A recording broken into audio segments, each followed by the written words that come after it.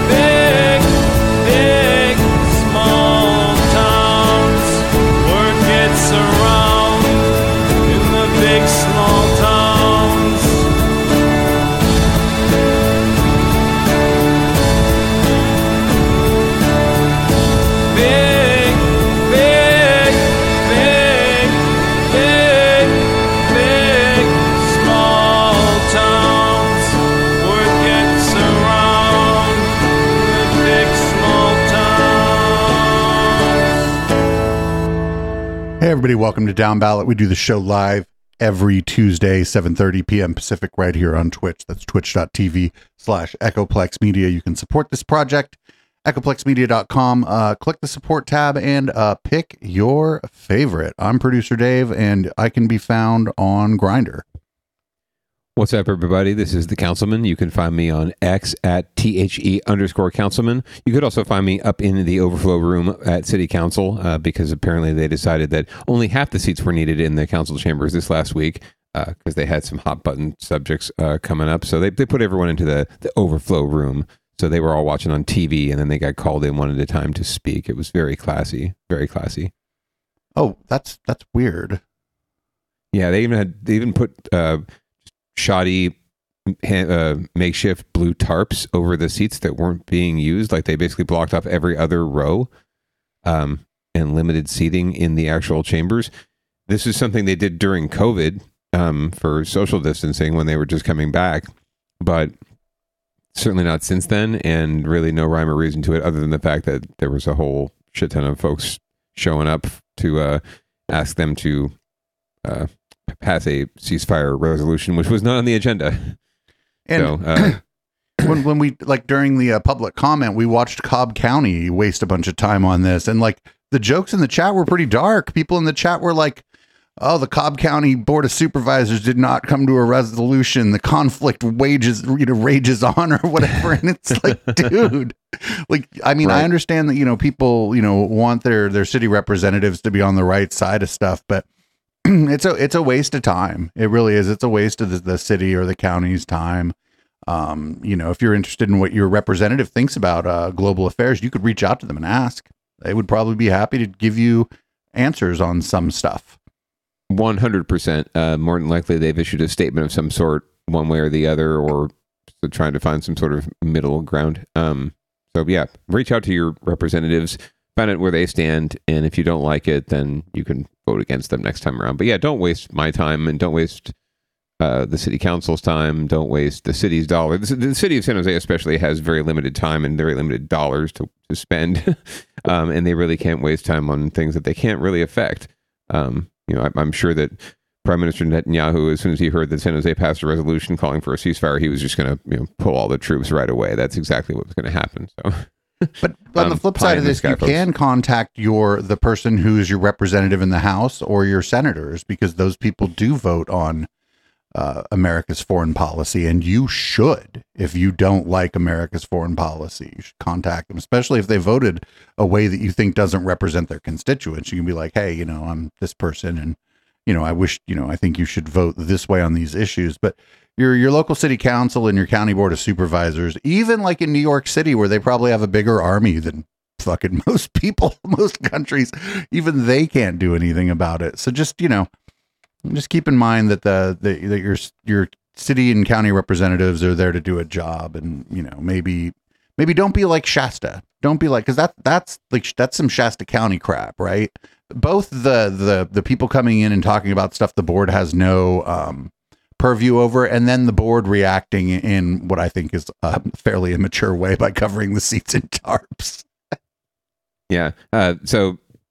Know your audience. Very good point about the federal office, and we'll come to that a little bit later in terms of who your congressperson is. Much of the South Bay and Silicon Valley gets to choose who their congressperson is now for the first time in 30 odd years. So good on you. But shall we get to the docket? We shall. Did you know that when big events come to cities, it's usually not great for the small and medium-sized businesses that are near the big event, especially if the event is a high security event like APEC was. I had heard that. I think it was like on local news somewhere, but maybe this clip will have something about that. Also, just don't let them build a fucking stadium in your town either, but that's a whole other matter. There's a whole other down ballot about that. Yeah. So this is it appears to be a lot of businesses in like a mall type area. I think it's in the Metreon itself, where a lot of these businesses, they were like, oh, this is going to be great. You're going to make all this money. And then like nobody could get there. And like the people at APEC weren't going to go, shopping at the little boba tea place or whatever. A lot of the events there were catered and whatnot. So let's see what the local business owners have to say about this. Usually we don't like the local business owners because they're complaining about the city, but in this case, they have a legitimate beef.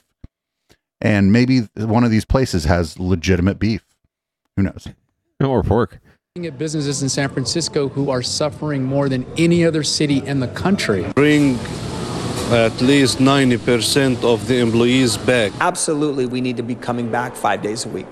Struggling small businesses, shuttered stores, and even more could close in downtown San Francisco if there is not some change. Good afternoon. Thanks for joining us. I'm Larry Beal. And I'm Kristen Z. Part of building a better Bay Area includes supporting small businesses. Downtown San Francisco is struggling. Since COVID hit in 2020, a large number of businesses have closed. Many studies say as many as 50%. Now, there were hopes that APEC would help, but many small businesses said that only hurt them more, and now those small business owners say they do have a solution. ABC 7 News reporter Leanne Melendez here now with more on what they are saying and asking for. Well, in their minds, the solution is for people to come back to work full-time, 5 days a week in person. Because, small businesses say for them, the hybrid situation where people work from home on some days and come to work in person on other days isn't cutting it. They claim that City Hall hasn't done enough to push the private sector to come back. And as we found out, the largest employer in this city still has a hybrid policy. This could well be the epicenter of San Francisco's doom loop, Folsom and 2nd Street south of Market. Don't take it from me. Ask Jeff Handy, owner of Social 303 restaurant in the shadow of this once booming neighborhood. This building that I'm standing in front of used to have 4,000 people in it. There's 400. So you're looking at businesses in San Francisco who are suffering more than any other city in the country.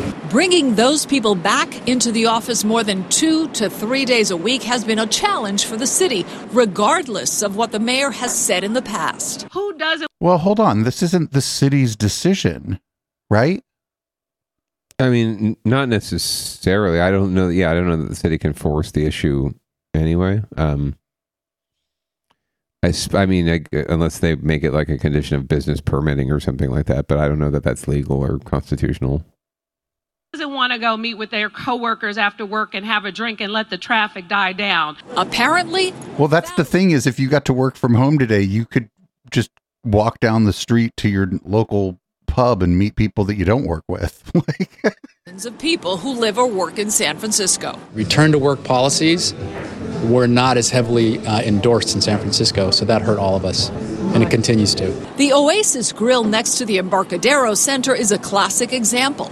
Since COVID, they have not recovered and find that the private sector has little interest in supporting small businesses. Oh my God, those wraps look amazing. The downtown recovery is achievable if people come back into the offices. To bring at least 90% of the employees back. Because how do you do that? I don't know, this is maybe the mayor should do that, the government. We asked a government official how the city plans to bring back the workforce more often than just a few days. We are exponentially impacted by the amount of tech and public service businesses that have chosen to remain remote. And so at the end of the day... But the city, hold on a minute, the city also has employees still working from home. They do have the ability to stay home 2 days a week. And again, that is the decision of the mayor, ultimately the mayor. Should that change? I think we are in a place right now where we can go to flex schedules. We can allow people to do not necessarily 9 to 5 in some areas, but absolutely we need to be coming back 5 days a week.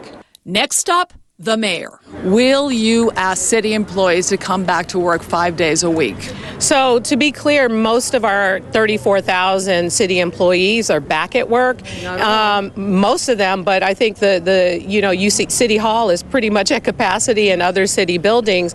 Many of the folks who are maybe not at work are a lot of our technical support, but it's more than I think the latest number, and maybe I should get the latest number to give it to you, but it's a really high percentage. City Hall eventually got back to us to report that approximately 3/4 of city staff is working in person full time. Since the pandemic, things have changed. And do I want everyone at work all the time? Yes, I do. To make matters worse for these small businesses, APEC didn't deliver the kind of boom they anticipated for a number of reasons. First, there was a security zone imposed by the Secret Service. As APEC started to step in, we anticipated a 3-day heavy closure with a little setup. It was much larger than expected. As we can all know, it really became a 10-day shutdown for the entire neighborhood. Secondly, people were told to work from home to avoid the traffic jams and the protesters. From Fisherman's Wharf to downtown, to Union Square, to Japantown, there's no question it was quieter throughout the city. People did heed the warning. According to the Yerba Buena Community Benefit Center, the average revenue for small businesses near Moscone Center was down by more than 64%. Now, many of these affected businesses are hoping the city keeps its promise of compensating them for their losses. Now, a reminder that a resolution was passed to set aside $10 million in the event that there would be heavy losses. And as we now know, that certainly happened. And bringing people back 4 to 5 days, they say, well, that's more sandwiches that we can sell, more coffees. So they're really relying on that. But, the city officials have told me that their fear is that if they really force city employees to come back 5 days a week, and many are, but if they force them, then they're going to lose them to the private sector.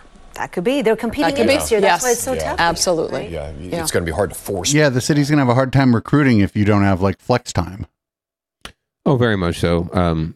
Cities and public agencies already have a hard time in general recruiting. The pension is a nice thing, but it really only matters if you're going to be there for 20, 30 years, and no one's really looking at that kind of career anymore. So the public sector doesn't have as much to offer anymore. The stress level is higher, the work load is higher, and you're making probably as much as you could make in the private sector and not getting as many perks. So yeah, this is not going to help anything. But yeah, I also don't see how, outside of your employees, right, like the city employees, I can see how they could force the issue there. In some public works and a lot of city departments, you kind of have to be there 5 days a week anyway, on hand, on the job. But in the private sector and other areas, it's different. And I don't see how a city and the mayor or any government can force the issue here, other than incentivizing it somehow. Other than, they can't penalize it. They can't make it punitive. They can only make it some sort of incentive to businesses to offer 5-day work weeks again, or to incentives for employees who want to come back, right? God knows what those are. But again, this is the small business owners in there just saying, like, the mayor should do something, the government should do something. There's a severe misperception and misconception about what government is and can and can't do. We found that in the last story, right? And we found it here again. I think people just really don't have an understanding of the limitations of and the function of government. So it's not this, unfortunately. Fortunately or unfortunately, it's not to regulate private businesses. And it may just be that the amount of restaurants that were around to support these businesses was unsustainable long term, with or without COVID. Very much so. I misspoke there. I shouldn't say that they're not here to regulate private businesses. Of course, they regulate them, right, for fair wages and workers' policies and protections, and many other things. But I don't know how they can mandate this, right? Like a business is going to be free to define sort of what their work week is, and it's really up to the employee at some point, and the employer, and unless they're fundamentally going up against labor law or committing wage theft or anything like that, there's really not much government can do.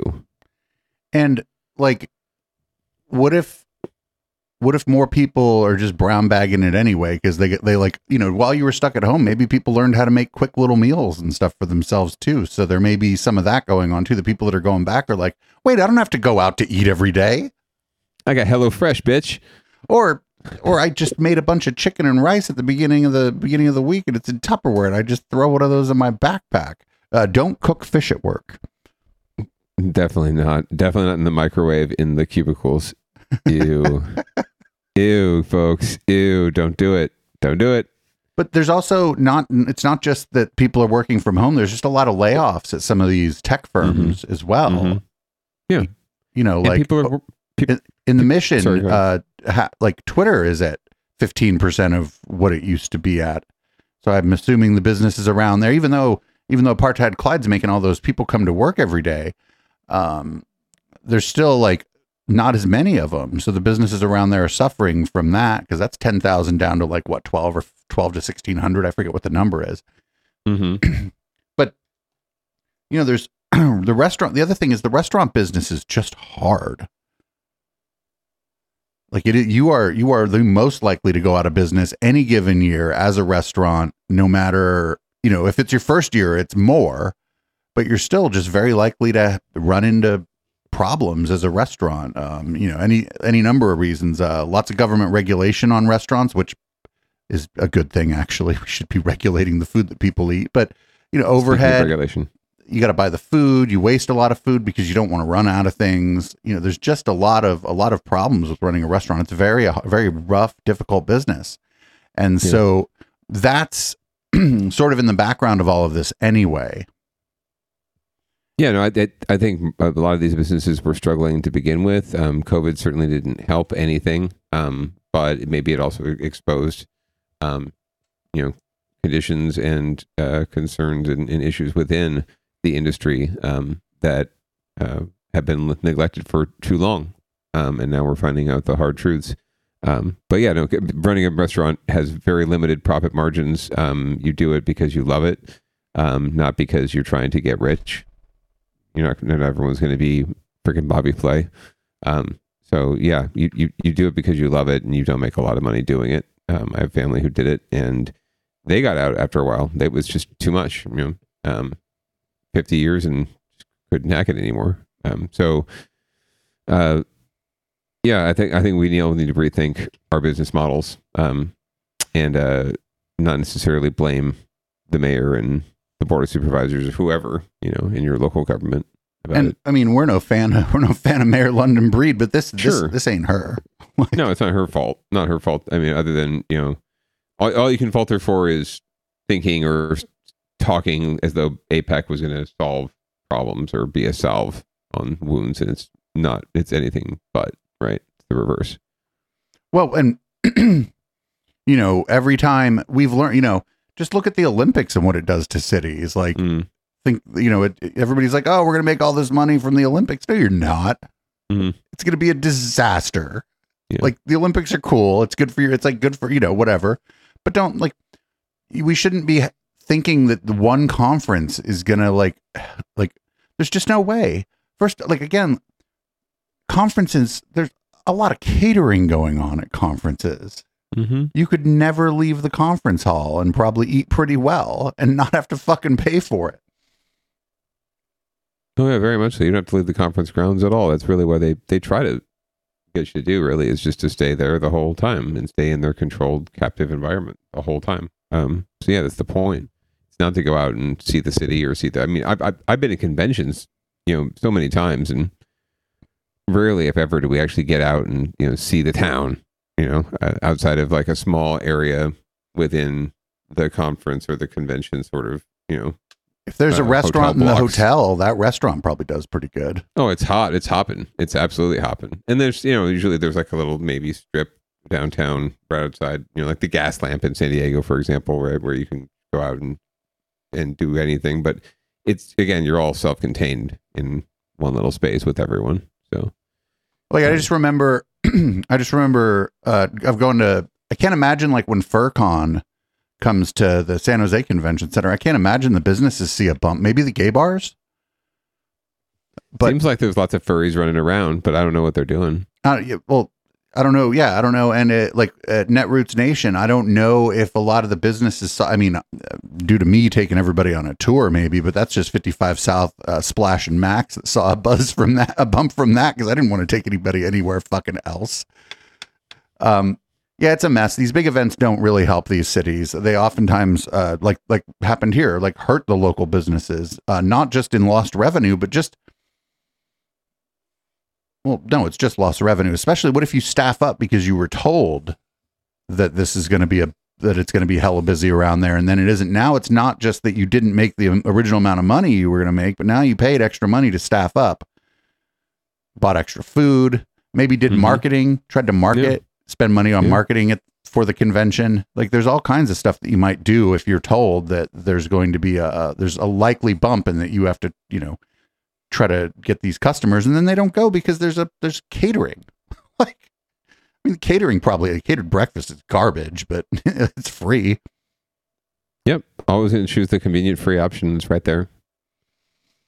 So we're going to move down. We're going to move on to winners and losers, where if there are any winners, it's really not the fucking person you were rooting for. We got San Francisco business owners are fed up with bike lanes. Yeah, this is a very series of SF business owner stories. So they're pissed off about this or that or the other thing. So here's this and that. maybe those businesses that lost all that money during APEC could have marketed to cyclists. I think it'd be pretty easy to navigate through there on a bicycle versus a car, but that's just my opinion. Let's take a look at what's going on here. It's this guy's got a thing that says Open Valencia, but I think his sign here may as well just say "fuck you and yo bike." Business owners along Valencia Street are saying a pilot bike lane program is killing their business. As KTVU's Christian Kaffner reports, the SFMTA is looking for a solution to keep cyclists safe as well as businesses operating. San Francisco's Valencia Street is one of the city's major north-south corridors. Now, a year-long pilot program with a bike lane running right down the center of Valencia is underway through August of 2024.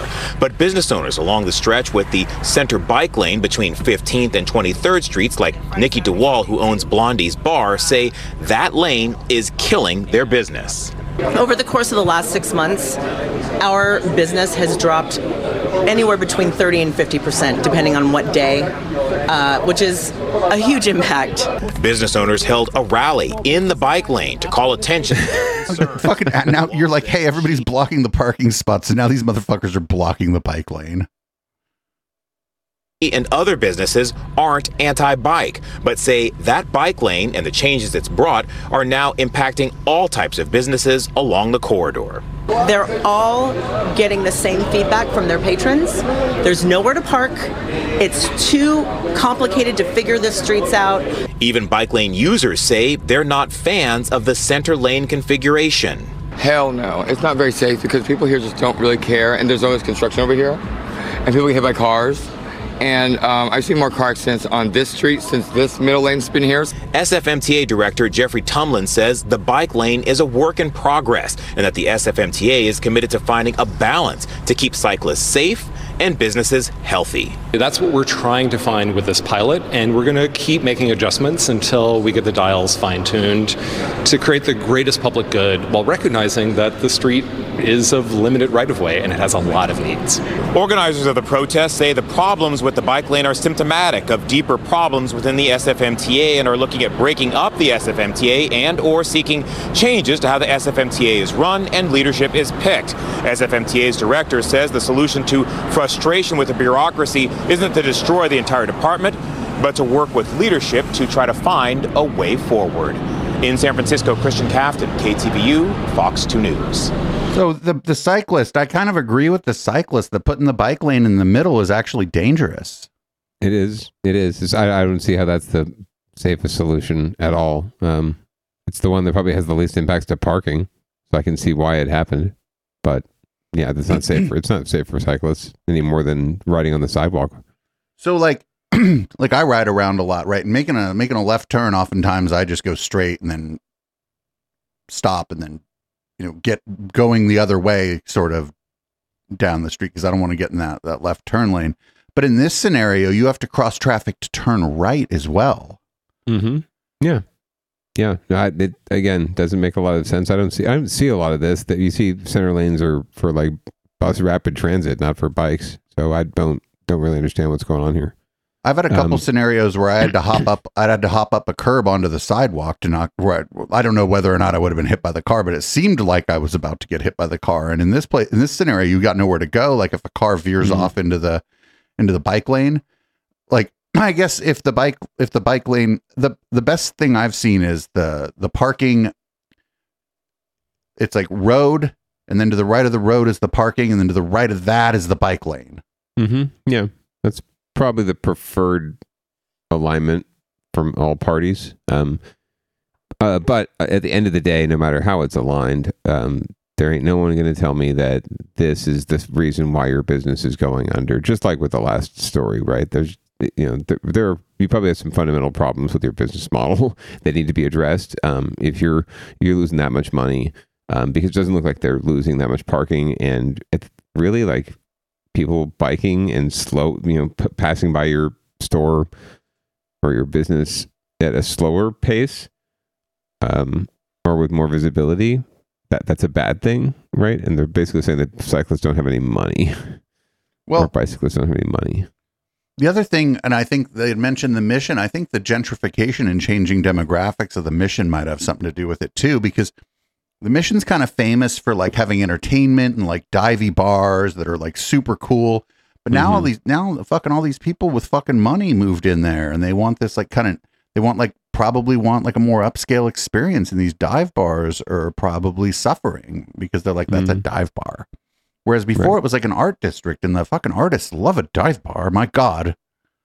You know, it just had character, you know. Now it's becoming more gentrified, and people, are looking for a different thing, right? And there's less people looking for your thing. So, yeah, and I, you know, as people that maybe move into the area, and as it becomes more higher socioeconomic class, I think more people are likely to have a car, and then parking becomes a problem. Whereas, you know, the Mission, and I don't know if I don't hang out in San Francisco as much as I should, I suppose, but for a while, like the Mission was where you could afford to live if you wanted to move to the city, like the Mission and the TL, right? You could kind of afford to go live there. And if you were, you know, like a lower income earner, you wouldn't have a car, but that's fine. It's fucking San Francisco. You probably shouldn't have one there anyway, unless you live out in the avenues, like, you know, like almost in the South City. Okay, well, that makes more sense. But if you're like living in this dense urban center and you're complaining about nowhere to park your car just up the way from your favorite bar, you're going to the wrong bar and you live in the wrong place. Right. Absolutely. Come out where I live. There's plenty of parking and nothing to do. Oh, wait a minute. Oh shit. Wait a minute. Yeah, I don't understand how these businesses are so reliant, especially in an area like the Mission, right? Are so reliant on car traffic and car business. They should be marketed more and focus more on their local community, and providing whatever it is that local community wants. And if that's changing and evolving, then you've got to evolve and change with it. It sucks, but it's how you survive, you know? I don't know, like in San Jose, the only bars that seemed to make it as things changed, like not just during the pandemic, but before, remember, we talked about this before when downtown San Jose was essentially a fucking police state, and the bars that survived were the dive bars, and like Splash, but that's because it's Splash, right? It's a tours. It's a gay bar. It's a niche bar. Like people will come from all over because it's a gay bar, and then the dive bar just like 3 doors down from Splash, still cracking, and it's like, and it's because they're suited to the neighborhood. They're serving a niche, and the Caravan, for example, serving a niche, live entertainment, cheap drinks, you know, kind of a community vibe. It's and if that's gone from the Mission, then I don't know how these sort of neighborhoody bars are even supposed to survive, because there's no neighborhoody anymore. Yeah, there's no there. Up next. Yeah. Well, we're going to stay in the Mission. There. Yeah. And this is part of the changing face of the Mission, right? Is that the part of the cool thing about the Mission was after you left the bar, there were street vendors. You go get a bacon wrapped hot dog with some, you know, some peppers and some onions that you probably shouldn't eat before you go home and go to bed. But, you know, you got to have it. You got to have that fucking hot dog. Little taco cart. You get some carne asada. Maybe they even didn't run out of cheese yet. You can get some cheese on your taco. But now they're trying to run that shit out of the Mission too, and that's got to be bad for the neighborhoody divey bars again, because it's the atmosphere that people would go to that bar for, even though it's not in the bar. It's like the atmosphere of the Mission at night. So let's see what's going on here, man. I feel so bad for these fucking people. The bar owners is too, but like these people especially. It's like, come on, give me a bacon wrapped hot dog and let me give this person a $5 tip for it because I'm drunk and feeling generous.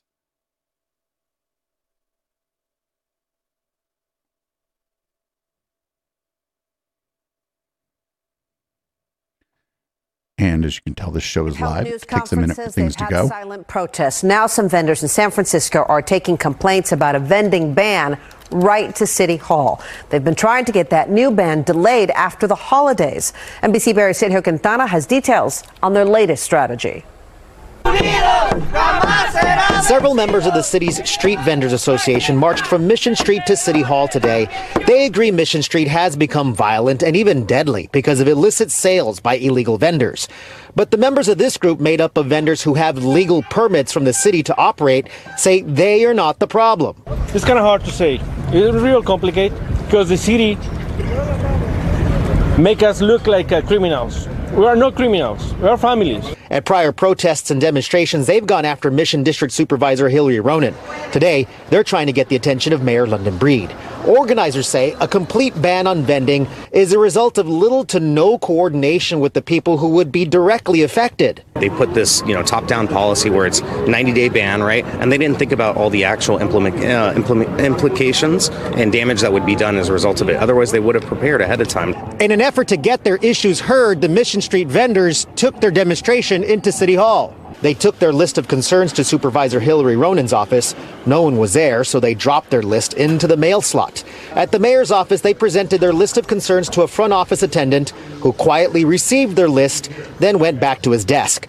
The vendors had hoped for more of a response from the mayor's office. How did it go? Well, it was kind of sad, but at least we expressed ourselves and we raised our voices. Rodrigo Lopez says the Mission Street vending ban has been devastating for him. He moved to a spot off of Mission Street, but his customers don't know where to find him, so his sales have plummeted. Mayor London Breed says her office just met this week with Supervisor Ronen's office to try and figure out some remedies for the vendors. We don't want them to be penalized financially because of all the other stuff that's going on. According to the mayor's office, they've recently modified qualifications for a $1,000 grant, which now makes most permitted vendors eligible.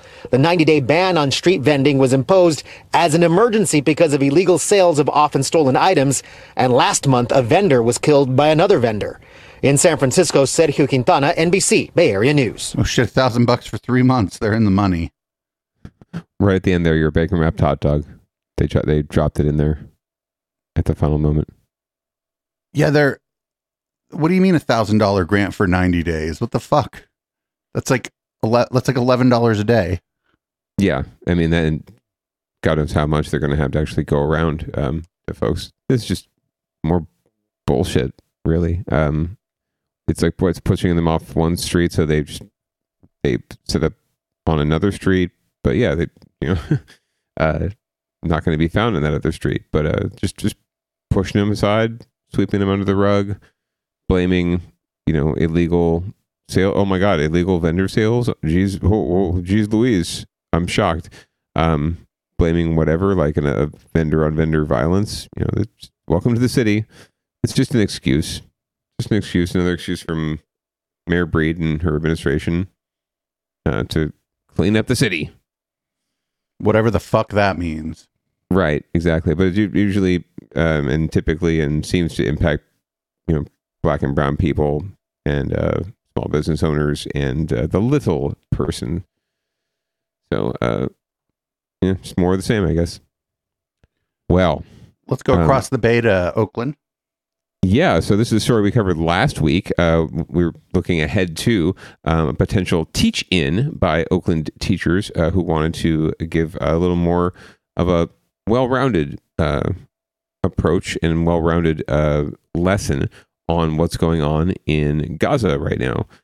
So we're going to find out what the Oakland Teachers Union thought of it and what actually happened.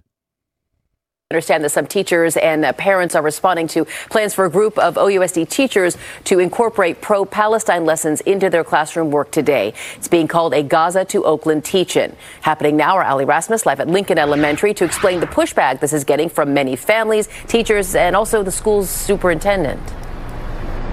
Yeah, the school superintendent and the district as a whole has been quick to point out this is not a sanctioned event and this is not approved curriculum that's supposed to be presented today. Meanwhile, the Oakland Teachers Union says its union leadership, its union reps voted overwhelmingly by about 60% to host this teach-in. They're calling it Gaza to Oakland, and the union says that the goal here and the idea is to present, in their view, more and a variety and different sources of information on the Palestinian conflict and the conflict in the Middle East. This teaching about Palestine is education, labor power, solidarity, and resistance, all meshed into one action. That's part of the materials and video for this teach-in that is shared on social media. Some OUSD families have come out in support of it. Others, though, aren't happy about it. They say the concept behind a pro-Palestine teach-in is inherently one-sided. They're worried specifically about images, phrases, and wording used in the teaching materials. They believe some of the content is inaccurate or even inflammatory. One of the teachers who helped organize this Gaza to Oakland teach-in says there is no set curriculum and that it is up to teachers to decide whether and how to participate. You'll hear from her, followed by another OUSD teacher who's concerned about the materials, and an OUSD parent we spoke to with their response. Take a listen. We can't force anyone to teach it a certain way. This is not, in education, there have been times where curriculum has been used in a lockstep. There has been like scripted curriculum. This is not scripted curriculum. This is a developing curriculum. Everybody participated. We took it from many sources. My biggest concern is that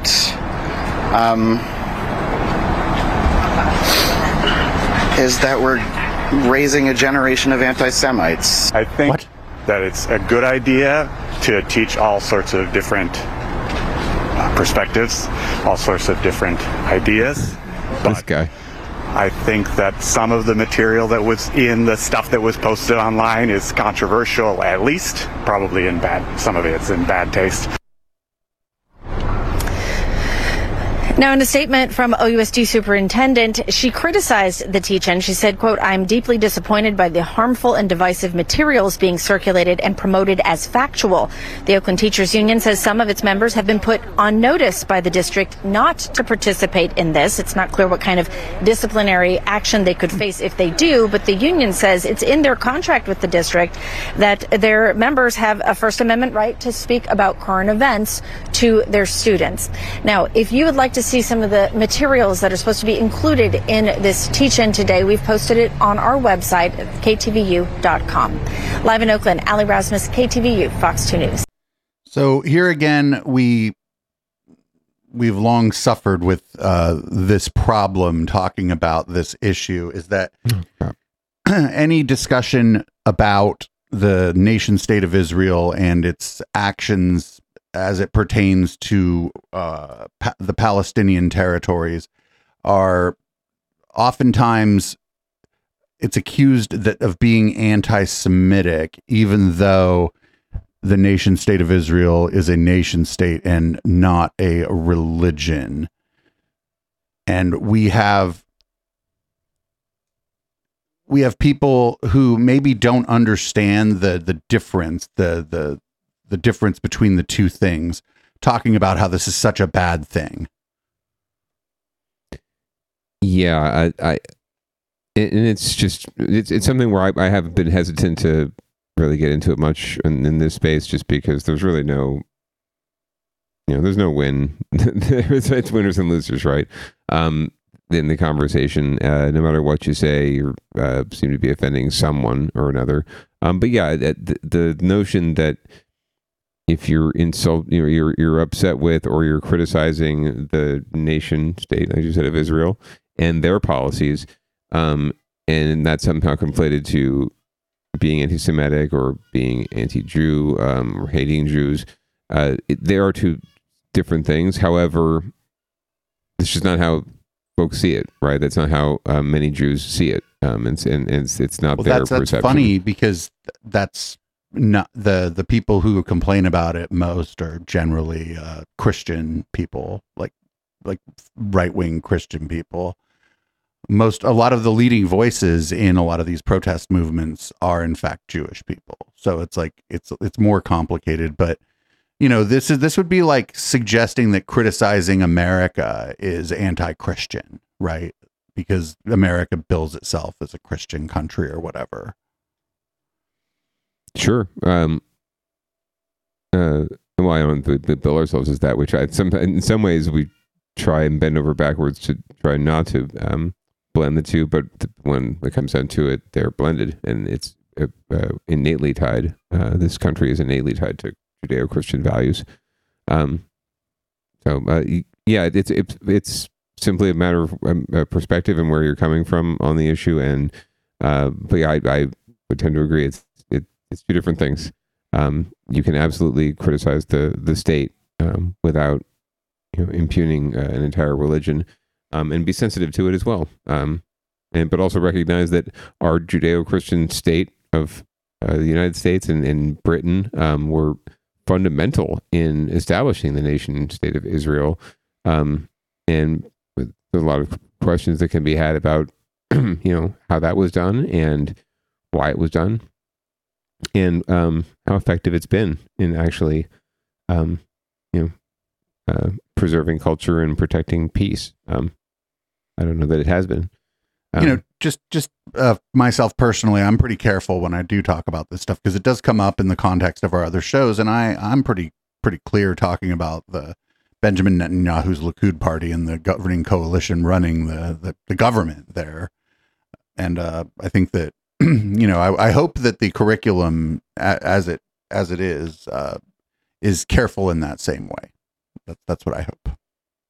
One would hope, but again, that now they're saying that there really wasn't a set curriculum, which is a little disturbing. That teachers were just led to kind of do what they want, or maybe choose from a menu of options. So that's a little disturbing.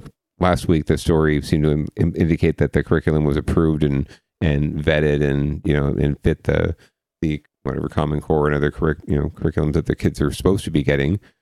So. We'll learn more.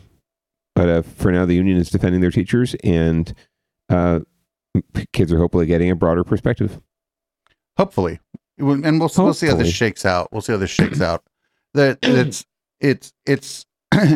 unfortunate, I think, that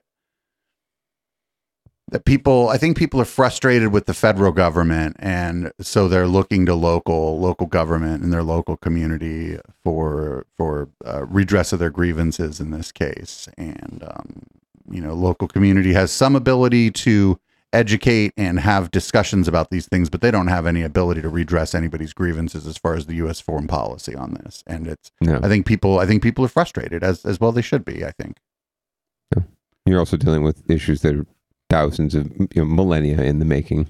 So there's only so much that can be done in the near term.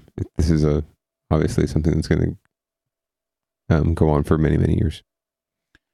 Yep.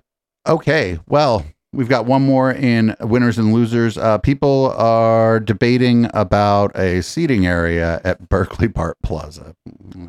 I have no idea. What this is about. This is going to be stupid. I guarantee it, though. 100%. Just run it.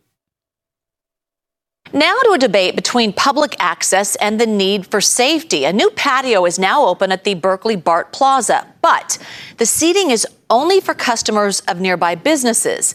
As Max Darrow shows us, critics worry this is only a tactic to keep away the homeless. Simone Arpaio is gearing up for another day of gelato sales. He's the co-owner of El Mare Gelato, located on Shattuck at the downtown Berkeley BART Plaza. He likes the location, but says operating here isn't always sweet. It's always been an area somehow affected by crime, maybe because of proximity with BART. As he readies up some wholesale orders before opening up shop for the day, he's glad to see this happening outside. Ambassadors from the Downtown Berkeley Association setting up the new pop-up plaza patio seating area. It's a shared space reserved only for customers of the 5 merchants at the plaza. I don't see who can disagree with giving a safe area to people, honestly. It's not that we are taking anything away from anybody. The plaza is free, Berkeley is free. We're just trying to add a layer of safety for people. So the idea is to welcome more people.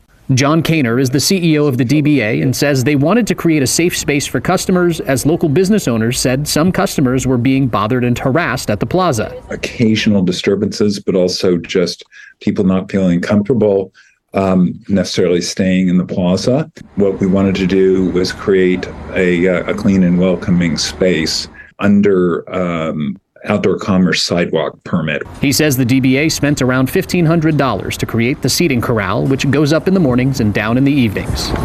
We didn't take away any seating for the general public. We added seating. But there are folks who call this a privatization of public space. It is absolutely an issue for me. Like Paul Kealoha Blake, who runs the organization Consider the Homeless. We're an advocacy and food supplier to the unsheltered. He sees this as a way to try to push homeless people out of the public plaza. Privatizes the public space, which makes it harder for organizations like ours to connect with people. We really need connection rather than disconnection and polarization of people. Arpaio says, we don't have anything against homeless people, but criminals, no. This doesn't have anything to do with our take on homelessness, our take on social issues. We are unsafe. We feel unsafe. We are attacked. This is a tool to maybe feel a little safer. Arpaio hopes it helps out. Blake doesn't think it addresses the root problem. It's a pilot program for now. Time will tell how it works out. And despite the signage, merchants say everyone is welcome and people are only being asked to leave if they are causing problems. So I'm confused now. Is this city of Berkeley owned, or is this a plaza where the landlord for these businesses owns the plaza and it happens to be in front of the BART station? Unknown at this point. If it's the DBA that's doing this, then that's not a city entity. That's a business association. So it could be the private businesses doing it, but I don't know who owns the plaza and the land in that plaza, that specific space. It could be city space. I could totally see it being a public space of some sort of co-owned BART/city space. But you still need regardless, you still need a permit to do something like this. To have seating on the sidewalk like that in any kind of public plaza, public space. It's regulated. So, yeah, but I don't know who owns them. I would imagine it might just be privately owned, but they still have to have permits to do all that. So if it's private land in front of the BART station, then they can do kind of whatever they want as long as it's not doesn't violate local ordinances. Yeah, and people in chat were kind of joking that it's like the velvet rope, right? It's like it's not really, they're not really protecting anyone from anything with these little canvas strips of fabric. They're not. No, not at all. And if anything, you're just sort of exacerbating the problem or exemplifying the problem. I don't know. But it could be that they're privately owned, but it's publicly accessible, right? That's part of the covenant or part of the entitlement for building or renovating or remodeling the building itself, right? Whatever went up there, the development. When it was created, it could have been a shared agreement with the city where it has to be publicly accessible space, which comes with its own permutations and guidelines and regulations, not just private space. So more likely that's what happened. It's like a hybrid. This seems stupid. Yes. Well, the concept and I totally understand the controversy, but it's just a silly concept in the first place. Just figure it out. Put some seats if you want some. You want some seating for your customers. Put some seats out. Get a permit. Put some seating out in front of your establishment. I've been there. I've been to that Ike's before. There's plenty of space there for folks who want to, if the businesses want to have their own little space. This is just, the downtown association being just too heavy-handed and overreacting probably to, one or two people, as usual. I might have gotten off of BART at that station 5,000 times. Yeah, a million times. Right? I mean, I may be slightly over, but there's a place where I supposedly learned things not too far away from that fucking place, and so that the plaza, you just get off of BART and you walk through it. I don't understand why you need seats right in the middle of it. What happens when it's really busy? Yeah, it seems a little bit in the way too. You're right. It's just fake. It looks like a little I don't know, like one of those bank cafes. It's and it's just really, really kind of like velvet ropey, right? Remember when the velvet rope used to be this idea you'd go to Studio 54 and there'd be the velvet rope. Well, now the velvet rope is at the fucking bank, right? And so it's everywhere you go, there's a fucking velvet rope. This is very much that phenomena. I don't even know, do they have a person there checking? Like, I don't think so. It confused. Sounds like it sounds like complaint driven anyway. Like, you can sit there as long as you're not causing trouble. So it doesn't look like they really have anyone actively, monitoring it. There's no like maitre d' there. Like, excuse me, sir, can I see your gelato receipt? There's someone there going to validate your fucking parking. Like, what's going on? Right. Or your BART ticket. Oh wait, there's no more tickets anymore. It's only Clipper card. Yeah. So silly season. And that area isn't actually lacking for a place to sit the fuck down if you want to sit down. That's the weird part about this, is that there's plenty of places to sit down in that area. Maybe not right in front of the business, but there's like benches everywhere. Well, yeah. As the guy said, they're not removing. The DBA guy said they're not removing any seating, public seating. So there's plenty. There's plenty of space. This is just to make some people feel a little less squishy. A little less squishy. Okay. Well, whatever. It's hella dumb. Hella not very Berkeley of them. Oh, come on. It's entirely Berkeley now. I guess so. Modern Berkeley. Some of the shit we got away with in that town. My God. Well, speaking of shit, who's going to get their shit together? San Francisco Police Department, it seems, or San Jose Police Department. Yeah, let's find out more. Let's check out which way in which they're going to get their whatever. That was the worst sentence I've ever said on the air. Let's see what's going on here. LaMonica's going to save it. Don't worry. New at 10 tonight, the San Jose Police Department announced a new strategic plan today that it says will build a stronger relationship with the community and more transparency. The 5-step plan also emphasizes more accountability from the department. KTVU South Bay reporter LaMonica Peters live now at San Jose Police Headquarters with the details. LaMonica. Julie, I asked the San Jose Police Department why they decided to roll this plan out now, and they said it's because it's critical to maintaining the public's trust. There have recently been a few incidents that have caused the police department and the community to be at odds, and they believe that this new strategy will forge a new path for everyone involved. When we strive to provide exceptional service and invest the time to develop community partnerships, the community will have the highest level of trust in our department. Little kid looks up and is like, "Fuck you, pig." The police department says it's making a stronger, renewed commitment to serving the community.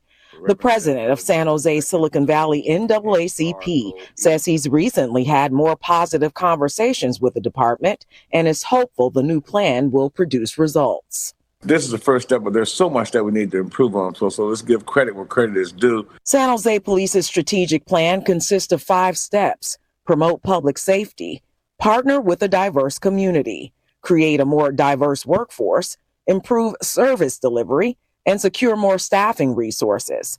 Reverend Moore says Chief Anthony Mata has also assured him that police will be held accountable in San Jose.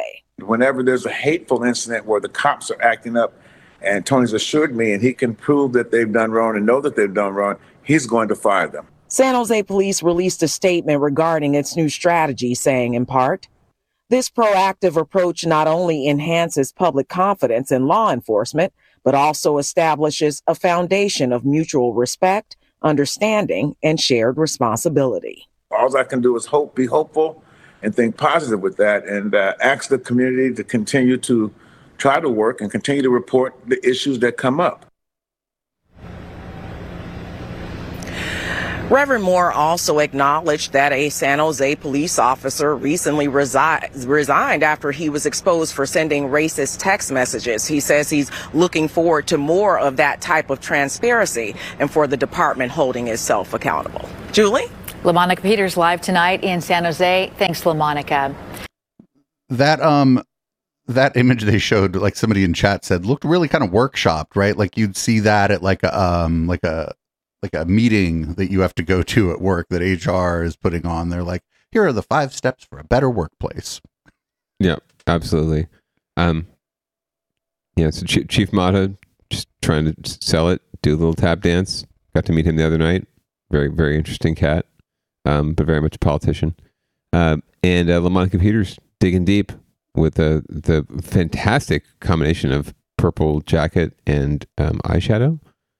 Very nice. Somebody in chat did ask about the Antioch police, and no news this week about them, but they're probably they're in the midst of a a crisis in their department there as well. So yeah, we're keeping an eye on the Antioch Police Department for sure. Yeah, it's just a lull in the news for sure. I'm sure there's nothing wrong there. I mean, there's everything wrong there actually, but I'm sure there's going to be no shortage of additional stories as indictments and legal proceedings continue to flow out of Antioch. But good on San Jose for taking steps. But again, it's all lip service and paperwork until we actually see the results in the community. And yeah, I wanted the audio of that little girl like, who the fuck pinning some shit on me? Get away. Am I being detained? Am I free to go? Yeah. I know my rights, motherfucker. My mom told me. Well, I think we're doing a double whammy this week on getting your shit together. Looks like it. But it looks like the DA in San Francisco, Brooke Jenkins, who was appointed to replace Chesa Boudin, is getting after it herself and trying to cut down on them crimes. So we're going to get a little update on her. In addition to the economy, there are also serious concerns about public safety and the fentanyl crisis. ABC 7 News reporter Leanne Melendez sat down with the district attorney, Brooke Jenkins, to talk about the work that needs to be done. And Leanne joins us now. Yeah, there was a lot to talk about. You know, Larry, ABC 7 News has committed to following up on the issues that affect the Bay Area.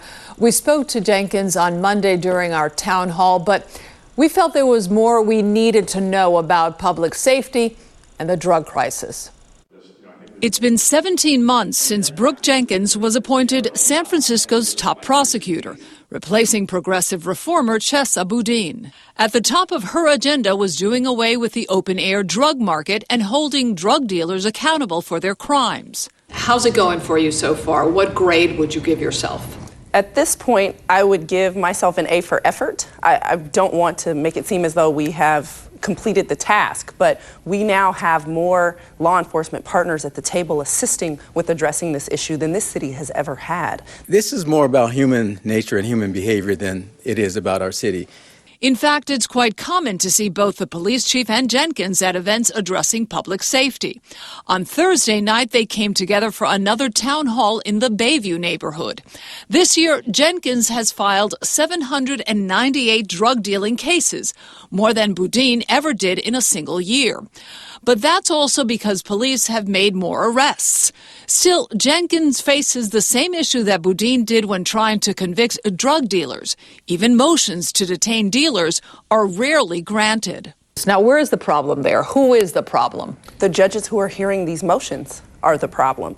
We are articulating a public safety reasoning behind asking that these drug dealers be kept in custody. We're explaining that many of them have been arrested not once, not twice, even 3 times for dealing fentanyl in our city, and these judges are not taking it seriously. Criminalizing drug use during the crack cocaine epidemic of the 80s put more low-level offenders in prison, which then took a toll on the justice system. Jenkins says she steers away from that level of prosecution. She insists fentanyl is too deadly to ignore. The public safety risk that they pose is nothing like drug dealers of the past. We are talking, we have 2 to 3 deaths from overdose every day in our city from fentanyl. Jenkins says her office tries to off-ramp as many drug users into treatment programs. Yes, this criminal justice system has to be a tool for intervention with our drug addiction community right now, given we're trying to save their lives. With regard to public safety, Jenkins makes no apologies for taking a different approach when charging the people involved in organized retail theft rings. How are they being prosecuted today versus, let's say, 2 years ago? We are going to be asking that offenders who are committing organized retail theft as a crew be held in custody while those cases are open, as we believe they pose a significant public safety risk to shoppers, to workers in these stores. And we also have to make sure that on the back end we have appropriate consequences. That brings us to Proposition 47, making some property crimes a misdemeanor if the value doesn't exceed $950. Prop 47 was a ballot measure that was passed by voters across the state. And so we didn't necessarily understand what the long-term impacts would be. And so now we're discussing how we might have to repeal portions of that, but as voters. While voters may be considering tweaking Proposition 47 or not, Jenkins believes the California legislature can do more to introduce bills to toughen up certain laws when it comes to fencing operations, and especially the fentanyl crisis. And just off the top of my head, AB 367, it was meant to add sentencing enhancements for those who seriously injure or kill through fentanyl. That was rejected. Now, I started reporting in the late 80s, and I remember, just how people would phrase certain things. Like, for instance, before it used to be tough on crime. And now you see a lot of these politicians in big urban cities who say, let's take a more balanced approach. And I think they're more closer to that, reform they all talk about. I don't get that at all for Brooke Jenkins. I think she's definitely a tough on crimes kind of a DA, and she's certainly built herself that way, and that's what she's banking on. So the nomenclature has changed from tough on crime to interest in public safety. That's how the language has changed. Not we're taking the balanced approach. That's not, nobody says that. They say we're interested in public safety, which is some tough on crime shit. This number going up on a misdemeanor, I think before it was something like 600 or 750 to 900. Motherfucker, that's just keeping up with inflation. I know it's absolutely. I know it's kind of crass and hyper capitalist of me to say that, but I mean, all we're doing is keeping up with inflation here, friendo. Same item or group of items. Oh. And also, like, when it's like organized, there are enhancements. There are organized crime enhancements, some kind of racketeering like enhancements. Charges are different for the people at the top of these organizations. Again, racketeering like, I don't know what the actual charges are, but there are different charges for engaging in like organized crime. Essentially, there are. We had a whole. They're like movies about that. It's a whole part of our culture. Yeah, it's called RICO, and I forget what the fuck it stands for, to be honest with you. Racketeering and influence corrupt organization. Hey, there you go. But I don't know if that's exactly I don't know if that's the same, if it's in California or whatever, but they are similar laws, for organized crime. I think that's a federal statute, so it would apply here if state prosecutors chose to apply it. But I mean, there are also laws that are similar, like state laws that have similar attributes. Yes, absolutely. As the former president is finding out in the great state of Georgia. Yeah, there's always more. There's always the states are free to develop their own laws that are more stringent or more permissive than the federal laws, and it really depends on the federal law itself and the jurisdiction and the governing body, the law enforcement body that's protecting it, right, or upholding those laws, right, whether or not whether the states get slapped down for it. So there's a lot of freedom for the states to do all sorts of things, and lots of freedom for Brooke Jenkins to implement the law as she sees fit in San Francisco as well. So let's move on to Down Ballot Watch, where there's just a couple stories. If people don't know the different segments, Down Ballot Watch is stuff that is, I think we would say, like, more centered around voting and elections and direct stuff about city and county governance versus the rest of the docket, where maybe it's not so focused on elected officials. Yeah, the Down Ballot Watch is focused on elected officials, I'd say is a good way to describe that particular category on the show. And there's not always a loser. Maybe, right? But there's not usually a winner either. Not usually. Sort of like the whole show could just be called Bay Area Winners and Losers, as far as I'm concerned. We are then, after all, the 9th best local news podcast in all of California. So, 2 more candidates have entered the race for outgoing Representative Eshu's seat in District 16. Let's see who they are and see if we recognize either of them. One of them is LaMonica Peters. Candidates have announced that they are running for Congress to replace District 16's Anna Eshu, who is stepping down. There are now 9 people vying to fill that seat. KTVU South Bay reporter LaMonica Peters live in San Jose, and more from LaMonica. You need to announce now. You would walk away with it. And it's about why look at that to run here. LaMonica. Fabulous.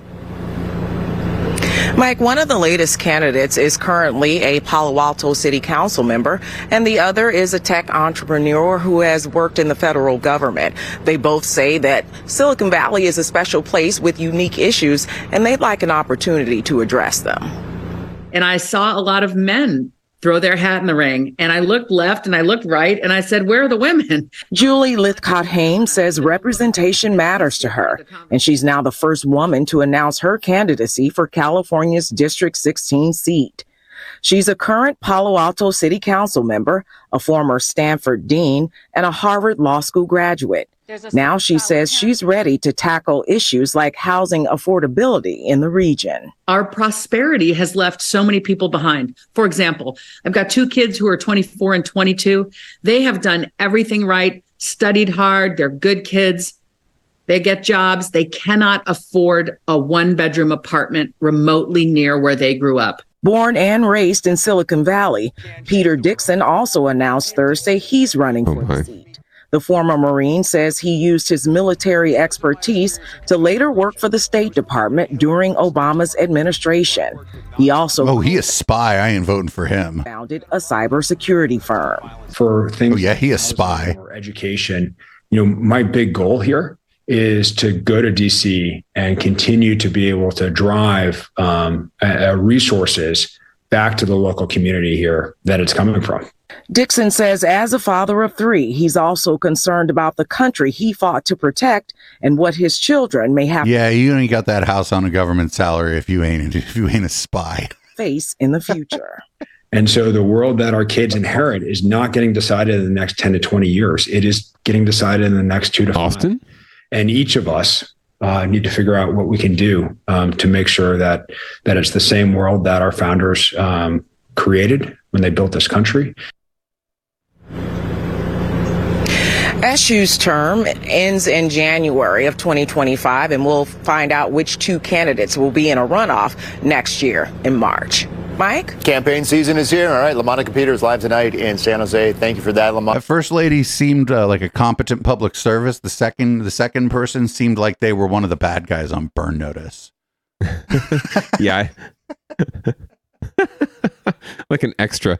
I don't know, or maybe an understudy. I don't know much about Mr. Dixon, obviously. But it looks like a Marine version of Austin Bennett, maybe. Oh, yeah. Austin Bennett without, whatever. Or maybe the same set of problems, just more money. Right. And yes, your read is correct on Julie Lithcott-Hames, very strong public servant, currently on the Palo Alto City Council, and making her move and seeing an opportunity. She's right. There are a whole lot of dudes running, and women, at the end of the day, make up more than half the electorate. So there you go. That being said, women don't always vote for women. She is also a black woman, so she's fighting racism as well as sexism. So especially around here, where they're like demographically versus the rest of the United States in this district, black folks are underrepresented in the population pretty dramatically. Very much so. This district is heavily Caucasian, heavily Asian American, not so much Latino, and definitely not so much African American. But again, she was elected in Palo Alto, and that's at large. So there's something to be said about that citywide. So, again, we'll see what happens. And again, being the only woman on the ballot it's a distinction when there's a bunch of Wangs running, basically. When I say Wangs, I don't mean the surname. But there's a lot to be said for anything you can do to distinguish yourself in a race like this, right? In a short race where name ID and recognition is the most important thing, is important. And so she automatically has an opportunity to distinguish herself in multiple ways. So my take on this is that I think this is Evan Lowe's to lose, actually. I think Evan Lowe, even with Sam Liccardo having like a lot of name recognition, I think this is Evan Lowe's to lose. So we'll see. Maybe I'm wrong. Maybe the polling will come out and we'll see Sam ahead. But I think this is Evan Lowe's race to lose.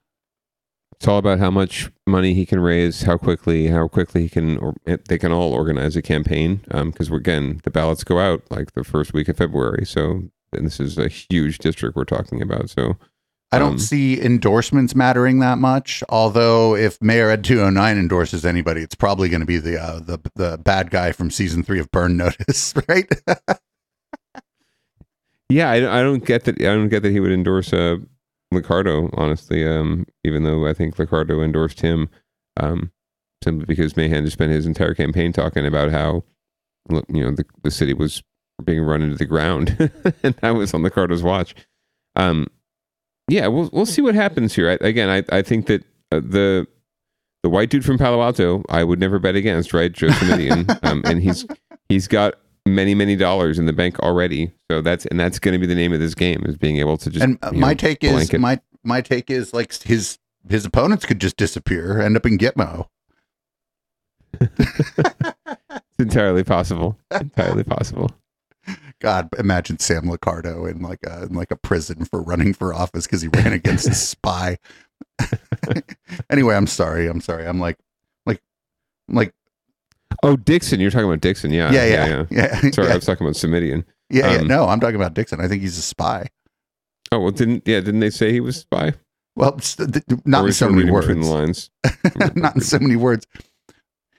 Anyway, up next, speaking of Mayor Ed 209, this actually, I'm going to probably be pretty pleased with what's going on here. It looks like Mayor Ed 209 is trying to protect some people from evictions. So let's see what's going on here.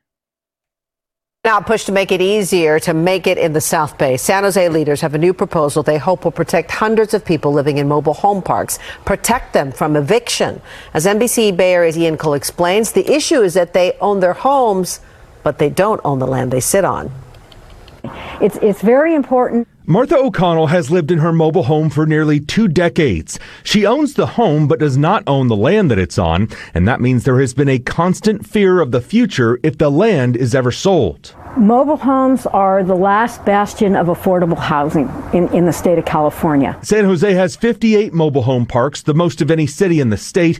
Now the San Jose City Council could vote tomorrow to add another layer of protection for them. The new proposal would add a new land use designation that would make it more difficult to redevelop mobile home parks. It's an issue O'Connell has worked on for 7 years. I am delighted that the end is coming. This actually calls out in a very clear way that the intention of the city is for these sites to be used as mobile home parks. And so it makes clear what the land use designation is today, making it that much harder for it to change in the future. That protection will first include 13 of the 58 mobile home parks. The rest will be voted on in the coming months, and the mayor has included it as part of his budget. We've got to protect these vulnerable residents who tend to be working families, seniors, and we've got to make sure that they're protected from displacement. People in San Jose may remember the fight over a mobile home park next to Santana Row. A developer wanted to turn it into luxury condos, and after years of back and forth, many of the residents signed agreements as long as they could move into one of those new homes.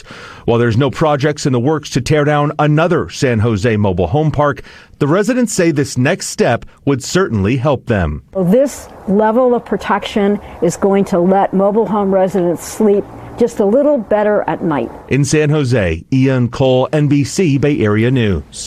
Those little communities are adorable too. Like, my auntie lives in one. So it is weird, right? Because you own this house, and if you get evicted from the property, then what do you do with your house? Yeah, they're mobile in name only as well too. Like it actually takes and costs a shit ton of money to move these things around, and to move them from one place to another, even to another mobile home, lot. And there aren't a whole lot of spaces open out there, even though there's tons of mobile home communities, but it's just because they're filled up. I also want to take a moment to shout out Martha O'Connell. Martha, you're the best. She has been working on this issue for many, many years. You know who has been working on this issue for many, many years? Mayor fucking Ed 209, who gets top billing on the headline on this story for some reason on the news and gets the quote, because it's happening, like the policy that's been worked on and hammered out over the past 7 years is coming to fruition on his watch. So he's taking the victory lap, even though he had very little to do with it. It began before he was even on the city council, and it's something that's going to outlast him too. And there's going to be more modifications too, even after he's gone. So, but he's taking the victory lap and claiming credit for it, even though it's something that councils for the past many, many years have worked on, and council members who have long since left the council, were more instrumental in getting this together than Mayor Ed 209. So I just want to point that out, a little revisionist history there. So this is a situation where I think like co-ops would actually be a really good solution, where the residents are. I don't know how it would work. I think the state government would have to step in and kind of backstop some of it, at least in the short to medium term. Having this be a co-op would be fantastic. It would create more stability for the residents, for sure. What they're getting as far as the layers of protection are actually pretty strong, right? So at least, at the very least, what they have is protected, and their space is protected, and the situation they're in is protected. And then the agreement that the folks at the Winchester Ranch, which is now a fancy new development, you can all see it from 280 at Winchester anytime you want, across from Santana Row. The residents there got a fantastic deal. Either they could move into one of those fancy new places and have the same rent that they were paying on their mobile home spot in perpetuity, or they would get substantial benefits to relocate and to pay for moving their mobile home to another facility. So they ended up coming out pretty well, and I'm hoping a lot of them did take them up on the offer, because my swanky new condo is probably a little better than your double wide, and at the same rate per month. I think you'd take that. I don't know, losing like a freestanding home where you don't share walls with like somebody else, though, is kind of big. Like if you like to entertain, for example, Yeah, no, they had both. The development actually it was built in phases. So there's one main building that's mostly apartment style condos, right? And then there's squatter buildings behind it that are separated, divided, multi-story in some cases, condos, or condos. They're still condos, but they're not apartments, right? And those were the ones that the folks from the mobile home community were anticipated to move into, because those would get done first, right? So they could move into those, and then their space would be cleared to become the rest of the development, that kind of thing. Well, okay. Yay! Sorry, little land use for yourself on a Tuesday night.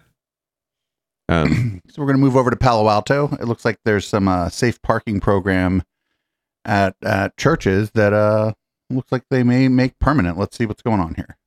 Yeah, good on Palo Alto. Our mission of building a better Bay Area means finding and highlighting places of progress. And tonight, we're celebrating one of those breakthroughs. The city of Palo Alto is moving forward with a plan to connect people living out of their cars to housing. Tonight, ABC 7 News South Bay reporter Lauren Martinez is live with the details regarding the city's safe parking program. Lauren. Well, the city has piloted the program for the last 3 years. The vice mayor said this was an easy and obvious decision in order to provide a variety of services to those who were unhoused. The city of Palo Alto is expanding their safe parking program at churches in order to combat homelessness. I will enthusiastically support this motion. On Monday, City Council voted to permanently establish the congregation-based safe parking program. Now, more spaces will be available for people to park. The city currently has 4 churches where people in passenger vehicles can park overnight with access to restrooms and connections to social service programs.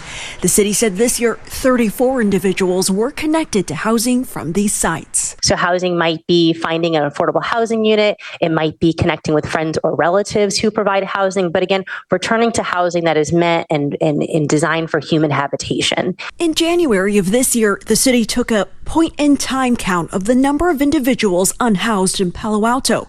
206 individuals were unhoused. 181 of those were sleeping in vehicles, nearly 88%. I have met with members of our RV dweller community who have told me they weren't counted. And I've heard that enough times from different people that it feels clear to me that there's an undercount. With the expansion, the city directed staff to gather clearer data on the population of those who are unhoused in the city. The vote to expand passed 6-1. Councilmember Greg Tanaka was the only no vote.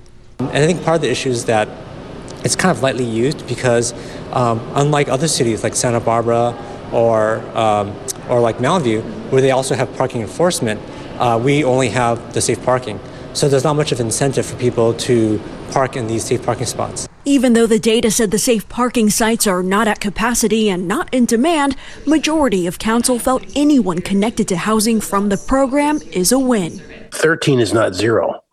It's not 12. It's not 11. Each one that we can help to a positive outcome is worth the effort.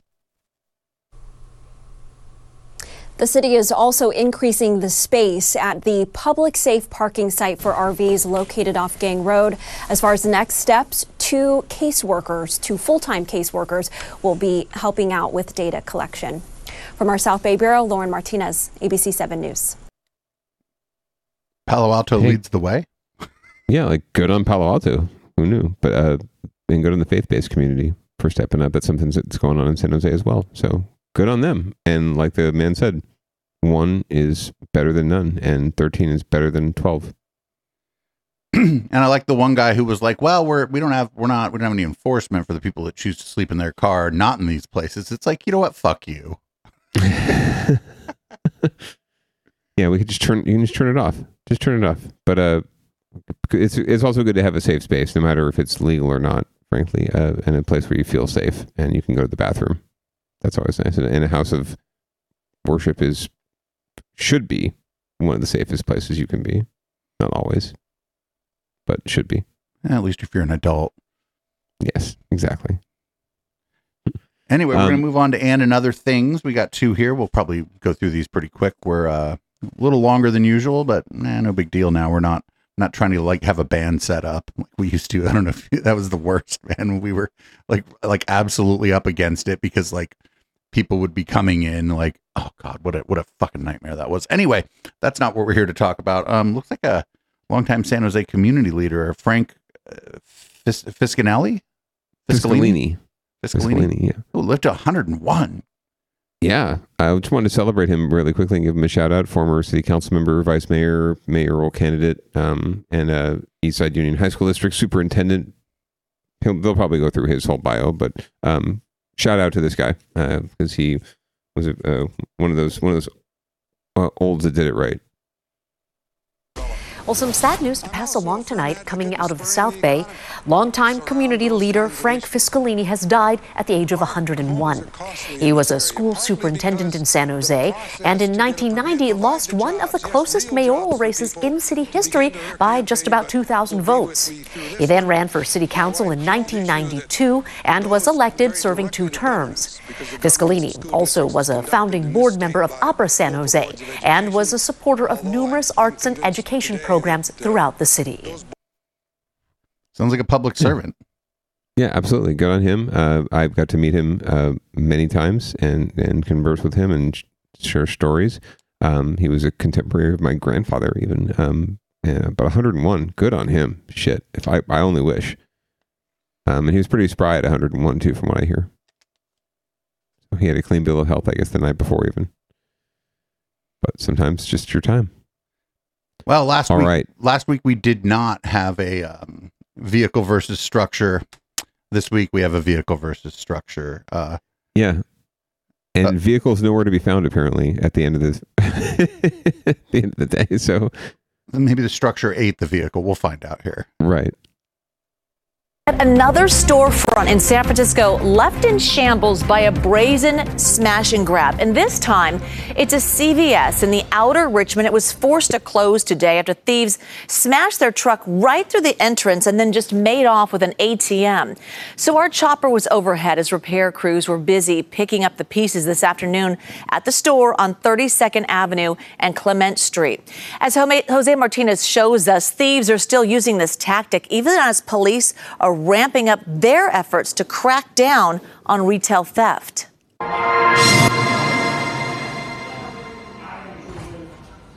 Workers were busy today, boarding up this door and cleaning up glass left behind after yet another break-in. This time at a CVS store in the Richmond district. It's kind of sad and horrible. Danny has been living in this neighborhood for more than 30 years and tells me things are different now. Things seem to have changed since the pandemic, so I don't know, it's like I haven't been traveling that much. I don't know what other cities are like, but it just seems the people are a little different, people are kind of, I don't know. SFPD said at least 5 suspects smashed a truck into the front door of the store on 32nd Avenue at around 2:48 a.m. In a statement, CVS said, "We are cooperating with local police as they investigate an incident at our 32nd Avenue store overnight. A truck crashed into the building and the ATM was stolen. The store was closed at the time of the incident and we plan to reopen as soon as the police investigation is complete." Danny says these incidents trigger his anxiety because he himself has been a victim of crimes in the area, forcing him to make drastic decisions. Yeah, I no longer have a car. I sold it. That was the second time I got my converter stolen. That happened within a year. I think it happened twice. But just a week ago, SFPD said that retail theft is going down thanks to their so-called Blitz operation. These are retail theft abatement operations where officers are inside of retail establishments, from Walgreens to some of our bigger retail outlets. Yet Danny says things are not getting better, so for now, he's gonna keep riding the bus. Don't know if I'm gonna get another car. And Danny tells me he wants to see more police officers here in the Richmond district at all times, especially at night. So we've seen this before at high-end stores in the city as well. In October, thieves rammed their way into the Christian Dior in Union Square right before making off with handbags and other merchandise. 2 suspects were charged in that theft. But the recent efforts by police, including undercover operations, are showing results. In fact, data from the Council on Criminal Justice found retail theft dropped 35% in the first half of the year compared to last year. Well, I didn't see the car, like I said, so I'm gonna say vehicle 1, this one, if they got away. Yeah. Also, I like how they say their truck. Nobody uses their, listen, I'm not trying to do this or suggest anyone do this, but if you're going to use a vehicle for this, don't get one that's in your name. You might want to, steal the car first and then steal from the store. If you're going to be thieving, you might as well thieve it all the way, right? Not that you should. I mean, this is not only dangerous, but you shouldn't steal shit. It's not cool. It's definitely not cool. But if you're going to thieve, I mean, just go full bore. Just don't go at all. Go big or go home.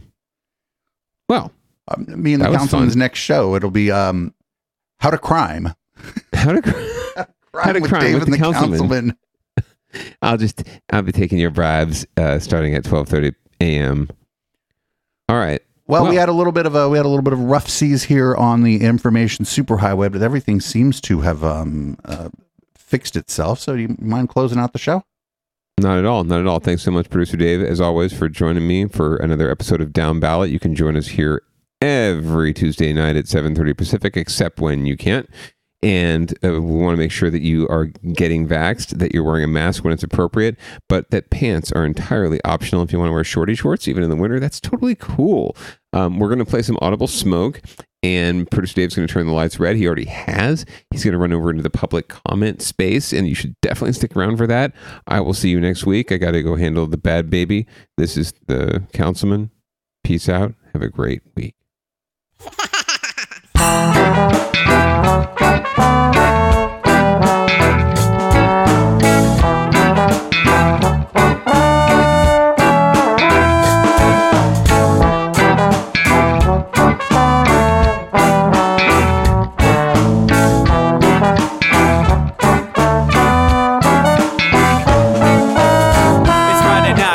Time to get the party started. Pick up my phone just to check and see who's calling. Dress up real nice for the ladies at the bar, and I'm driving in my car just to get to where they are. Here at the local scene is where I plant my feet. It's where I smoke my cigarette and I hold my drink. I look at all my friends, they're all blazing greens. Here at the front of the stage, waiting for MTV. Where are those guys who's standing next to me with a pipe in his hand, ready to blaze for me? About 5 minutes later, we're all singing Queen. Now get the fuck up on stage, man, rock the scene, yeah. We do what we want, and what we want is to jam. So sit back and enjoy the band. We do what we want, and what we want is to jam. So sit back and enjoy the band. Enjoy that band. I turn and head back to the bar for a refill, man, because you know where we are. We're headed out to the car to smoke another one, and another one. Now just when the magic starts kicking in, I hear relapse playing, you know it's time to head in. Alright everybody, now it's time to grab a new drink. Spark it if you got it and then pass it to me, yeah. We do what we want, and what we want is to jam. So sit back and enjoy the band. We do what we want, what we wanna do, and what we want is to jam. So sit back and enjoy the band. Enjoy that band. Last up on the bill for the show tonight is Down and Dirty at 5, so we're headed outside to spark up another joint. Now who's got my lighter? Stoner E, of course, shouldn't you be inside? I'm all up in this bitch, being who I gotta be. I'm fucked up like the US economy. The truth is that I don't think logically. Stoner E take you on a psychedelic odyssey. Now inside motherfuckers is rocking me, and outside shit we smoke a lot of broccoli. Rocky the roller, yo, that sexy girl be jocking me. Ain't too drunk to fuck, but I'll probably do it sloppily. We do what we want, what we wanna do, and what we want is to jam. So sit back and enjoy the band. Enjoy the band, enjoy that band. We do what we want, what we wanna do, and what we want is to jam. So sit back and enjoy the band. Molly say that he like jamming, and he hope he like jamming too. Well, I gotta say, thank you, Bob, we do. Yes, I gotta say, thank you, Bob, we do. Well, Bob Marley said that he like jamming, and he hope he like jamming too. Well, I gotta say, thank you, Bob, we do. Yes, I gotta say, thank you, Bob, we do. Yeah, we do what we want, and what we want is to jam. So sit back and enjoy the band. We do what we want, and what we wanna do, what we want is to jam. So sit back and enjoy the band. Enjoy that band. We do what we want, what we wanna do, what we want is to jam. So sit back and enjoy the band. Enjoy that band. We do what we want, and what we want is to jam. So sit